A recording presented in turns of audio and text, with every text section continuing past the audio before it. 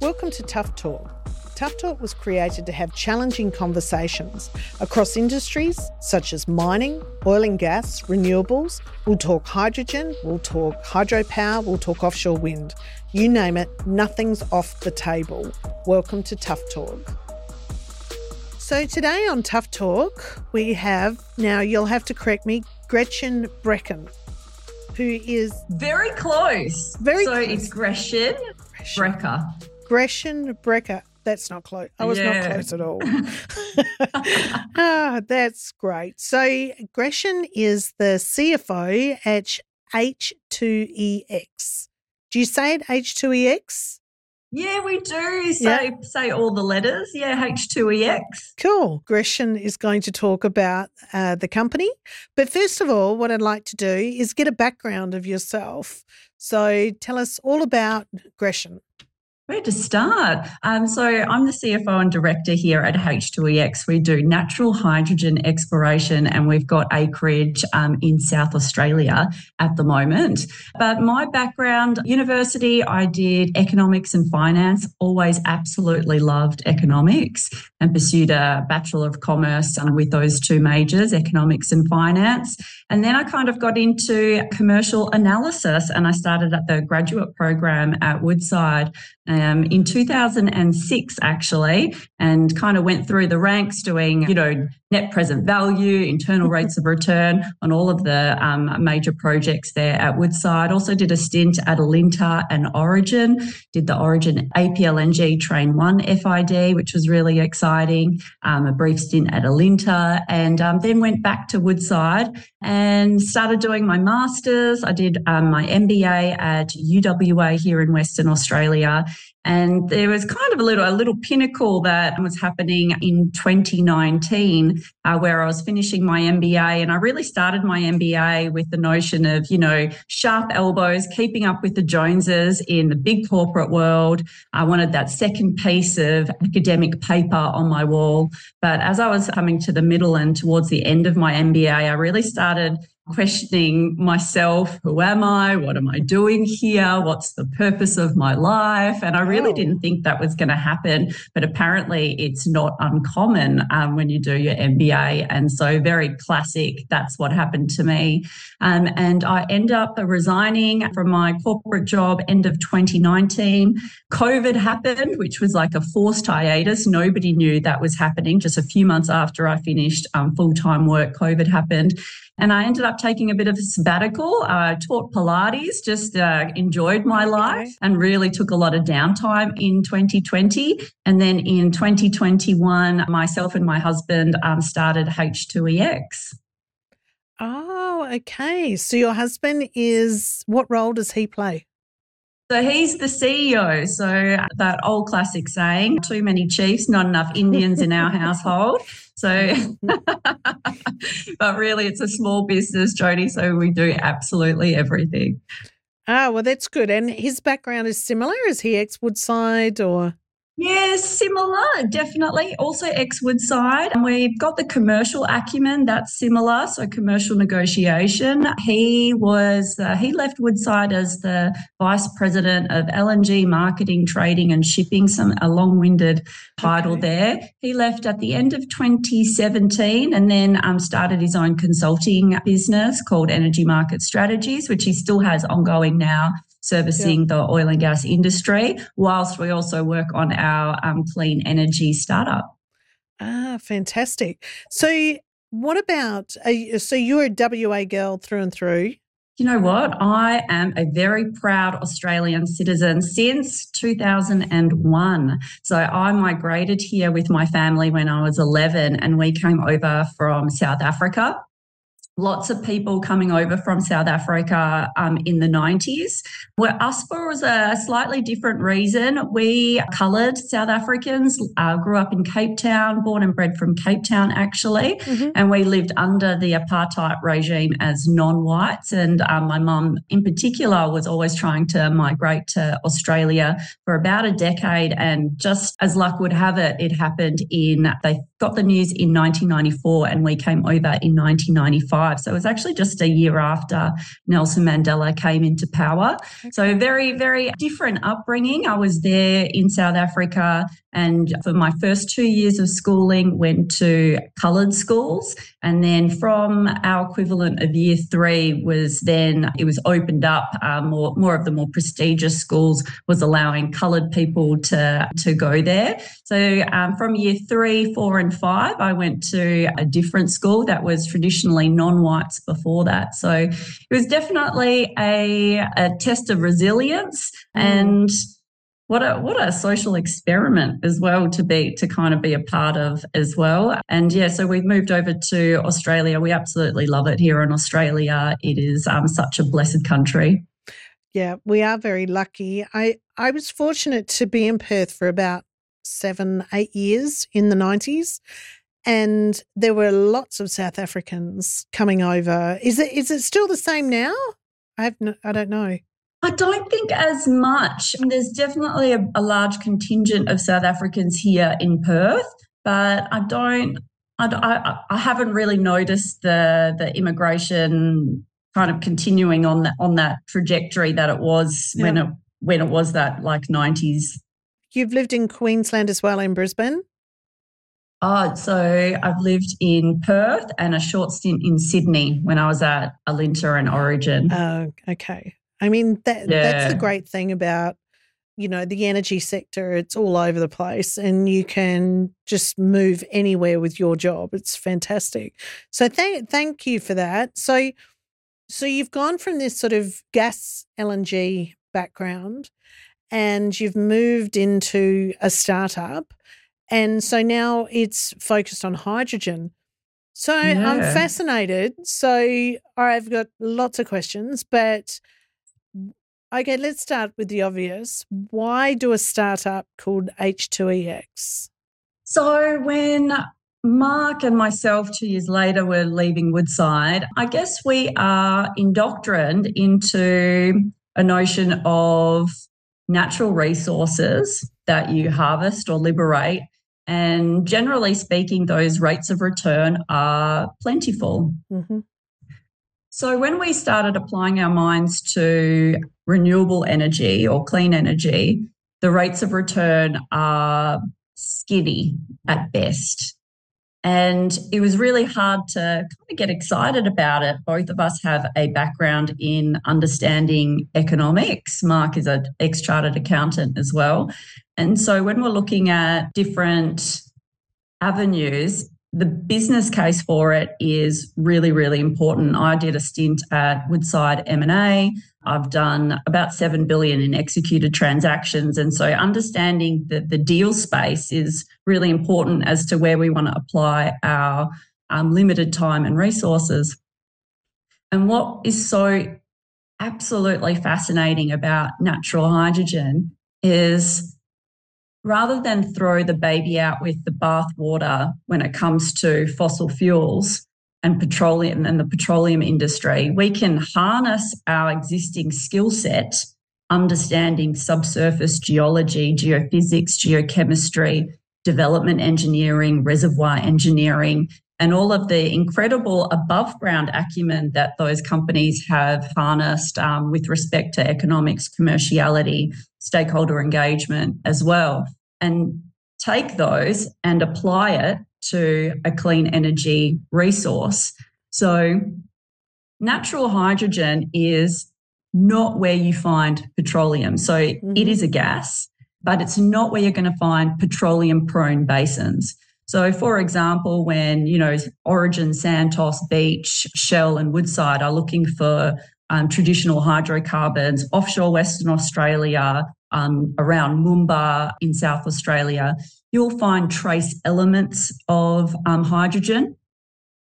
But where hydrogen has been accidentally discovered, where industry has undertaken some petroleum activities, groundwater sampling or mining activity, it is in cratons where there's basement rock.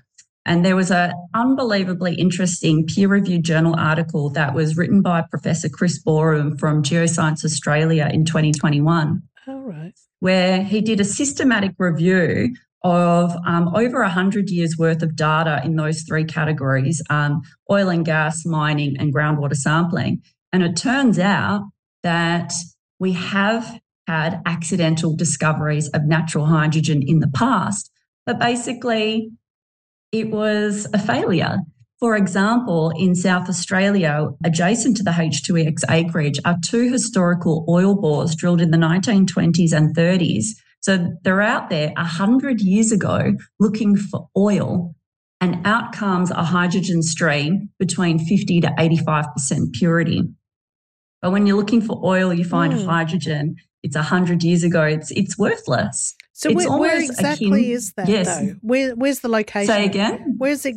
The location of the first well is very close to Minlaton, and it's called the Ramsay Oil Bore. So that's on the Yorke Peninsula in South Australia. Mm-hmm. And the second one is on Kangaroo Island, and it's called the American Beach Oil Bore. There is another oil bore that's closer to the Otway Basin, and it's called the Robe 1 oil bore, and that discovered 25% hydrogen back in the day. That one's a little bit further away from where the natural hydrogen exploration tenements have been pegged. And the reason nobody's picked up the Robe 1 well is it is in a competitive area. Wow, that's fascinating. So that was done 100 years ago. It is absolutely fascinating. 100 years ago. Yeah. And the way I think about it is I still remember stories about companies discovering oil in Africa, and out comes nuisance natural gas, associated gas, and they just flare it. It had no value. It was a nuisance, actually. And now we know that natural gas is actually very valuable. It's a commodity. And so it's kind of a similar thing. Back in the mid-1800s, oil was seeping up to the surface in the US. What is this black liquid? Natural hydrogen, it does a similar thing. It's coming up through the earth and degassing and forming these hydrogen depressions. So you have this huge acreage on the Eyre Peninsula. What's the plan for that? Yeah, so we've got one exploration licence that was granted to us June last year, and very quickly we've hit the ground running. We were in discussions with CSIRO for approximately 6 months before that. We've started a desktop study with CSIRO looking at 14 open source data points, looking at stuff like groundwater sampling, seeps, magnetotellurics, and reinterpreting this data, looking at it through the lens of natural hydrogen sources, migration pathways and seeps. It's a desktop study, first of its kind, over the Eyre Peninsula, which is really exciting. And we received some grant funding for that as well through CSIRO. And at the moment, this very moment actually, Mark's out in the Eyre Peninsula with CSIRO doing gas soil sampling to detect hydrogen and helium. My goodness. So you come along and you explore it and you find it. Then what's the end use? So people understand that it's going from the Eyre Peninsula. How does it get into everyday life? Is there... Yeah, it's a good question. So Premier Malinauskas over in South Australia, one of his election pledges was a green hydrogen facility in the Eyre Peninsula. And he's putting in $593 million to develop this green hydrogen facility. We are so close. So if we can find natural hydrogen, whether you manufacture it or you harvest it naturally, hydrogen is hydrogen. So if we could pipe it to the green hydrogen facilities, combine it with their hydrogen, we just lower the cost of Australia's hydrogen, which is really exciting. It is. So then that would be used for transport, all sorts of different power generation. You can re-inject it into a power generation site, right? Yeah, so there is, we just spoke to a company recently that would take the hydrogen and electrify it instantly. So at the moment, a lot of the miners in the Eyre Peninsula take their electricity off the grid. One of the new mines that have just been sanctioned, they're doing a Cowlin project. They're going to be burning LPG actually because they were just too far away from the electricity grid. So being able to find natural hydrogen in the Eyre Peninsula and directly connect with miners will be really advantageous too. Combining it with green hydrogen and is another avenue. So there's quite a few different ways that we could see the market coming to fruition there. And with the state government heavily backing clean fuels, it's a really nice legislative framework and environment to be able to pursue this real frontier clean energy source. Well, it is a real frontier. And I mean, it was only just recently, recently in the last sort of 4 or 5 years where I think it was Statoil was out in the Eyre Peninsula and they wanted, or BP wanted to drill out there. So it's just, and that was offshore. So it's a real unknown area. I mean, it really literally is just farming and there's not a lot of people. So the remoteness is incredible.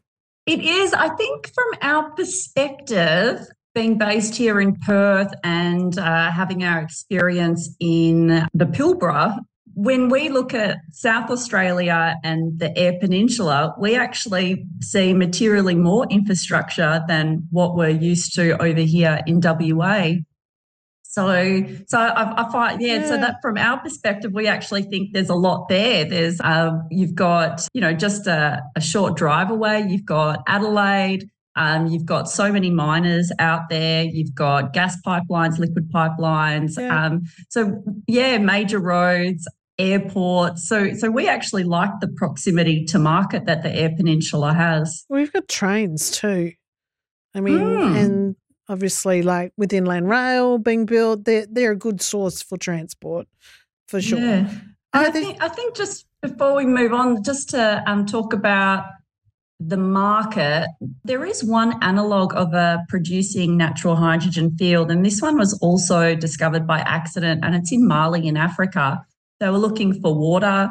It spontaneously combusted. The villagers ran away thinking there was evil spirits, and I'm not over-exaggerating on that one. A private company came back and thought, well, if it ignited, maybe it's a gas, maybe it's valuable, and went back and subsequently drilled 24 exploration wells, and it turns out to be a hydrogen stream that's 98%, up to 98% purity, I should say. And it's been used to electrify a village for 7 years, which is really, really interesting. Well, it is. It's the ability for remote communities to tap into that. Yeah. And, South Australia has a lot of remote communities that power genset would be diesel gensets. So, I don't know what volume you need for it to be economic. Is this one of these things that's going to be easy to sell in some sort of form without a pipeline? Yeah, you can actually put them in cylinders or containers as well. There is steel making works that are really, really close to our acreage. So there are many ways that you can use the hydrogen instantaneously where it is and turn it straight into electricity or transport it. But I guess from our perspective, that's going to be such a nice problem to have because it means we have discovered a commercial quantity of natural hydrogen. And then just taking our learnings from the oil and gas industry, and particularly the gas industry, where we take a hydrocarbon stream, strip out everything that we don't need, and then put it through a processing facility, liquefy it to negative 161 degrees Celsius, and then put it on a ship and transport it all across the globe. So we know that there are very clever boffins around that can help us solve some of those issues. So the volume that you're expecting to produce is not just fit for domestic purposes. You've got the plans to go global, go big.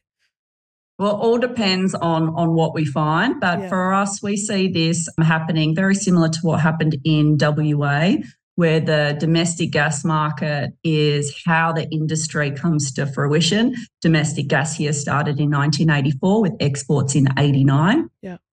And it would be a really, really nice blueprint for us to follow suit. So a domestic market absolutely first. I think the one thing that I notice with people that are going into new industries or emerging technologies or whatever it is that have come out of the oil and gas sector, they're so excited about their products more than the oil and gas people seem a little bit beaten at times. But, like there's something really exciting about being at the forefront of something. Yeah, it really is. Mark, our CEO, he's out at the Eyre Peninsula right now, boots on the field, working with CSIRO. This is absolute cutting edge research and development. And it is really, really exciting. We absolutely love Australia. And if we can Australia is so blessed in natural resources. I mean, if we're going to find natural hydrogen anywhere, it's going to be here. And we actually know others have already found it here, thanks to the Geoscience Australia 2021 peer-reviewed journal article from Professor Chris Borum. So we know that it's here. It's whether it's here in commercial quantities. And if we can take our existing skill set from the minerals and the oil and gas industry and transfer them over to natural hydrogen, I just think that is an absolute win-win. When it comes to manufactured clean energy, yes, Australia has sunny skies and a lot of land mass, but so does a lot of other countries as well. And I really think it's going to be harder for us to compete on a global scale. We're a first world country with high standards of living. And so our cost structure is just more expensive in Australia. So if we can harvest what Mother Nature has given us naturally, we know that if we can harvest it from Mother Nature, it's going to be cheaper than manufacturing it. Oh, absolutely. I mean, we are not competitive when it comes to manufacturing. Just labour rates alone would simply kill us. We just don't have the volume of people to get those rates down. But I think one of the things that's kind of interesting to me is that the contractor market too has changed. Traditional, the contracting market out there isn't massive, but when you're going into someone like, if you're going to be drilling for hydrogen and doing wells, we're going to be using the same drilling companies that we've always used, but it's slightly different for them now.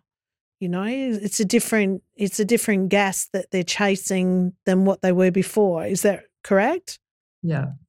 Absolutely. We've had discussions with University of Adelaide, one of their professors there, so clever. He's looking at abandoned or old exploration wells and how we can repurpose them and the kit required on top of those exploration wells to use them for potential hydrogen storage from manufactured green hydrogen projects. Yeah. So we absolutely know that work and research is currently being undertaken. One of our peers called Gold Hydrogen, they're going to be drilling a natural hydrogen well later this year, and they've been working with Schlumberger on that well design. So it is absolutely happening right now. That thinking is happening, which is really exciting. It's great because, even the constructors, whether they're pipeliners or what they were doing LNG plants, now have to sort of look at the scope for what they deliver and think, right, well, how do we get match fit? And, I've worked with a few of them where they're developing different strategies. The typical is solar and wind, but what about hydrogen? What about offshore wind? What about all these other things? Hopefully everybody gets on board so it's not exclusive and expensive, because that tends to kill things. But it certainly is exciting. So what's the sort of schedule when you look at your particular acreage, right, from now to when you possibly could think it could be commercial? It's a bit of a tough question, but give it a shot. Thanks. So we've got quite a commanding position acreage-wise in South Australia. We've got our one exploration licence. That totals about 6,000 square kilometres. We've also got some applications. Applications are the precursor to a licence, and they need to go through the right to negotiate process before they're awarded to us as a licence. So that is currently the process that we're going through at the moment. But when you add up the H2X acreage position, in its totality, it's approximately the size of Portugal. So we've got a really, really nice acreage position to be able to apply our mines to. We're focused on our exploration license at the moment, obviously, because it's been awarded to us. So in the year one work commitment, which will end in a couple of months, and we've already fully satisfied that one, we've done the desktop study with CSIRO. Now we've got boots on the ground looking at the gas oil sampling to detect hydrogen and helium. In year two, we're going to be looking at subsurface data acquisitions, particularly magnetotellurics and passive seismic.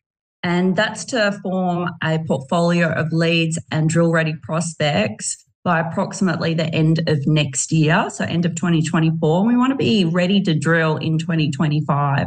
That's pretty quick, isn't it? That's a fast turnaround. And so and there's a reason to that, actually. So because like offshore, I was used to 3D seismic and that sort of stuff. It takes a long time. Yeah.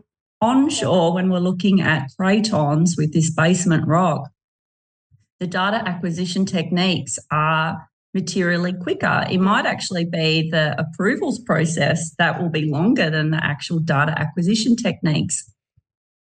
There's one company that is so exciting in this space, in the passive seismic space, called Fleet Space Technology. And they initially started out as in the space area, and now they're applying their technology to the resource sector. And they've been able to reduce the time for passive seismic data acquisition and interpretation from, 3 to 6 months to a matter of 2 to 3 weeks. So, I mean, that's fascinating how fast it can take. And you're right, like offshore's got another level of complexity. I'm just kind of interested to know, I worked from CSG to LNG at QGC and at Santos, and when you talk stakeholders, land access and all those wonderful things, I think even Inland Rail has something like 2,500, 3,000 landholders. It's just massive. Eyre Peninsula, I suppose they're big acreage. Is everyone on board with the process? It's not a loaded question, so I'm just interested to understand, because it's a game changer. It's a problem solver.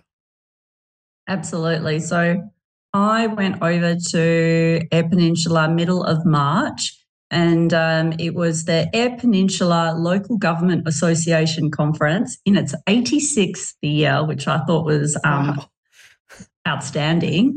It was such a great conference. Got to meet all of the district councils presented there as well, and they are very supportive of development and industry in the Eyre Peninsula. So with respect to getting approvals for the gas oil sampling that we're currently undertaking, it was almost like, how can we help you get this done? The farmers in the area as well have been really, really supportive. One of the mayors of the district council was sending through some information on some historical mining activity that had happened in that area. So from a private landowner and district councils, we've had really, really overwhelming support actually, which is great. Oh, that's terrific. And so when it comes to actually the funding of H2, what's the story behind the funding? Yes. Yeah, so we've did a Series A last year, about start of last year. And so that's been seeing us through our work program obligations and getting the company set up and rolling. But, money always runs out, because you should be spending it to grow the company valuation, which is what we've been doing. So yes, we will be needing to do additional raising to get us ready for future work activities. And what's really nice about onshore is, the numbers just aren't the same versus offshore wells. So it really is quite manageable. Yes, this is high risk, high return, but the dollar figures associated with it are not that bad. So the wells are quite shallow. Are they? Is Very the shallow, hydrogen in so coal? Those two historical oil bores that detected between 50 to 85% hydrogen, that was at a depth of 200 to 500 metres. Oh, so they're more shallow than CSG wells.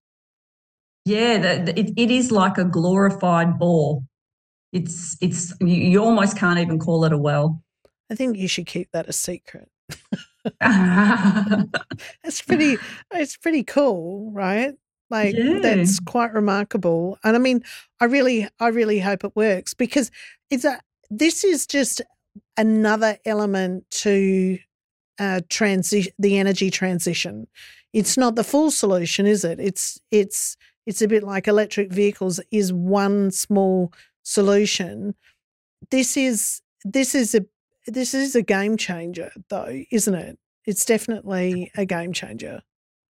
Yeah, the cost of supply in the scientific literature is quoted between US 50 cents to $1.50 per kilogram of hydrogen. Mm-hmm. And at that sort of rates, it is absolutely competitive with fossil fuels if it's there in commercial quantities. So that's the kicker.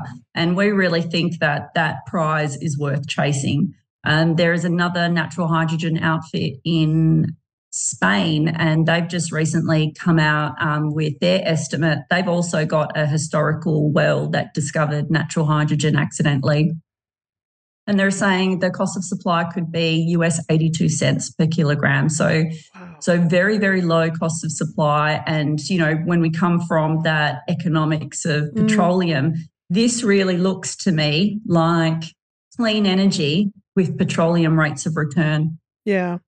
So just to give a bit of an understanding between the natural hydrogen and green hydrogen. So green hydrogen is a manufactured process, man-made, and it is taking water, which is H2O, electrifying it effectively, and to generate the electricity, to get the green tag, it needs to be from a renewable source. So generally speaking, solar or wind or a combination of both. Generates electricity, zaps the water, H2O, that then splits off the hydrogen, and then that hydrogen is captured and used as its own fuel source. So it's effectively generating electricity to split the hydrogen from the H2O, capturing the hydrogen and then using that as a clean energy source. Natural hydrogen is where Mother Nature is effectively doing green hydrogen projects herself subsurface. So there is loads of different ways that Mother Nature can create natural hydrogen by itself, and it's a chemical reaction subsurface. One of the ways is called radiolysis, where alpha, beta, and gamma rays from uranium, thorium, or potassium radiogenic materials interacts with the water table and splits off the hydrogen. And we know that in South Australia there is huge quantities of high-grade uranium. So we know that the ingredients are there. And there's also other ways that Mother Nature creates hydrogen. I won't go through all of them, but the ones that get us excited over the H2EX acreage is radiolysis that I just mentioned before. Also, serpentinization, the interaction between iron, water, and heat. Mm-hmm. And we know that all of those elements are prevalent there too. And the third way, primordial, the notion that there is hydrogen trapped within the Earth's core and it's coming up from much deeper seated sources. So that's quite interesting to us as well. From a commercial perspective, we're agnostic. We don't really care how the hydrogen is made, just as long as it's there in commercial quantities. Absolutely.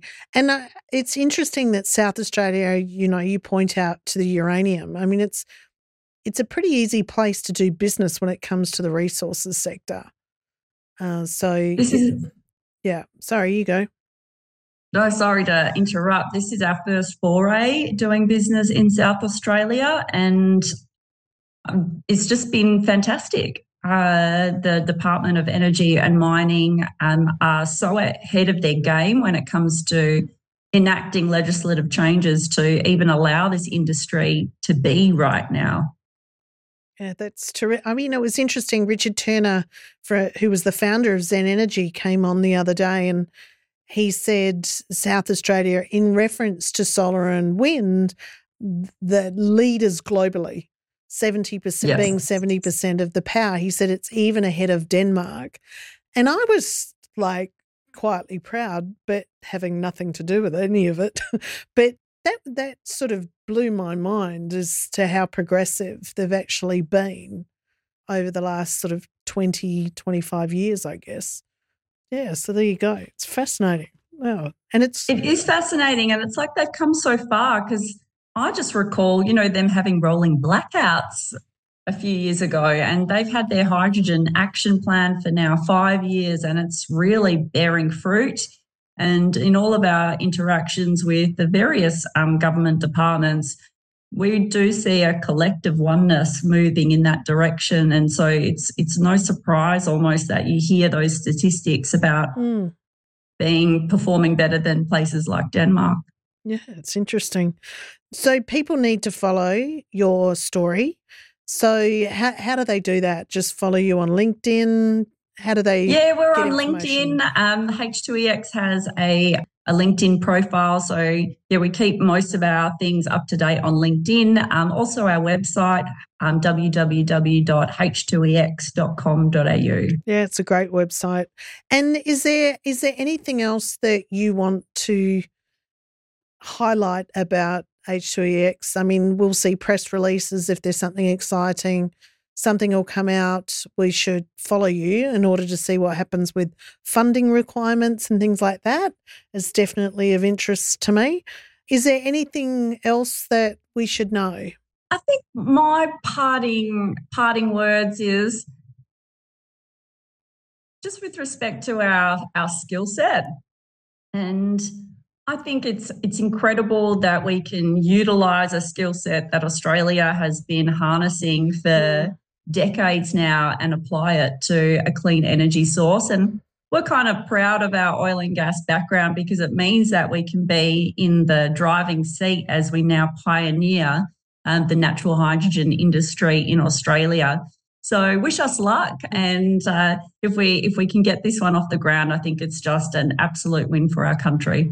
And it's the potential of what it can do for other projects as well. And it's nice to hear you say that, being an oil and gas person and transitioning into clean energy, it's good. It's a good message for young people to hear that, there's a reason why you work for those companies, is that they do provide opportunities. And your career is a testament not just to you, but also to those organisations for supporting you, all these different departments that you've worked in is outstanding. Absolutely. The training that you get at those institutions and those organisations, they are top tier, second to none. Australian companies doing business here, they are incredible. And the standard that I took for granted, I must admit, and it's only when you leave that industry that I've really come to understand how well Australia does it in the oil and gas industry here and mining as well. So the caliber, the standard is top notch. Yeah. And yeah, we should be really proud of the caliber and the talent that comes out of those organisations. Absolutely. I'll tell you a story one day when I had to change the printer cartridge for the first time after I left QGC. It was a very emotional experience. But humbling. Just playing to the spoiled stuff. Yeah. Yeah. Well, absolutely. Thank you so much, Greschen, for coming on today, Tough Talk with Jodie Rowe. I really appreciate it. And we hope to see you soon. Are you coming to Adelaide for APIA or anything soon? I'm not going to be coming, unfortunately. Mark Hanna will be there along with our chairman, Peter Coleman. So they'll be representing H2EX well at APIA. It's coming up quite soon, actually, mid-May. So I'll look out for both of them to say hello. Absolutely. Yeah, please do. Thank you. Thanks a lot. See you, Jodie. Bye.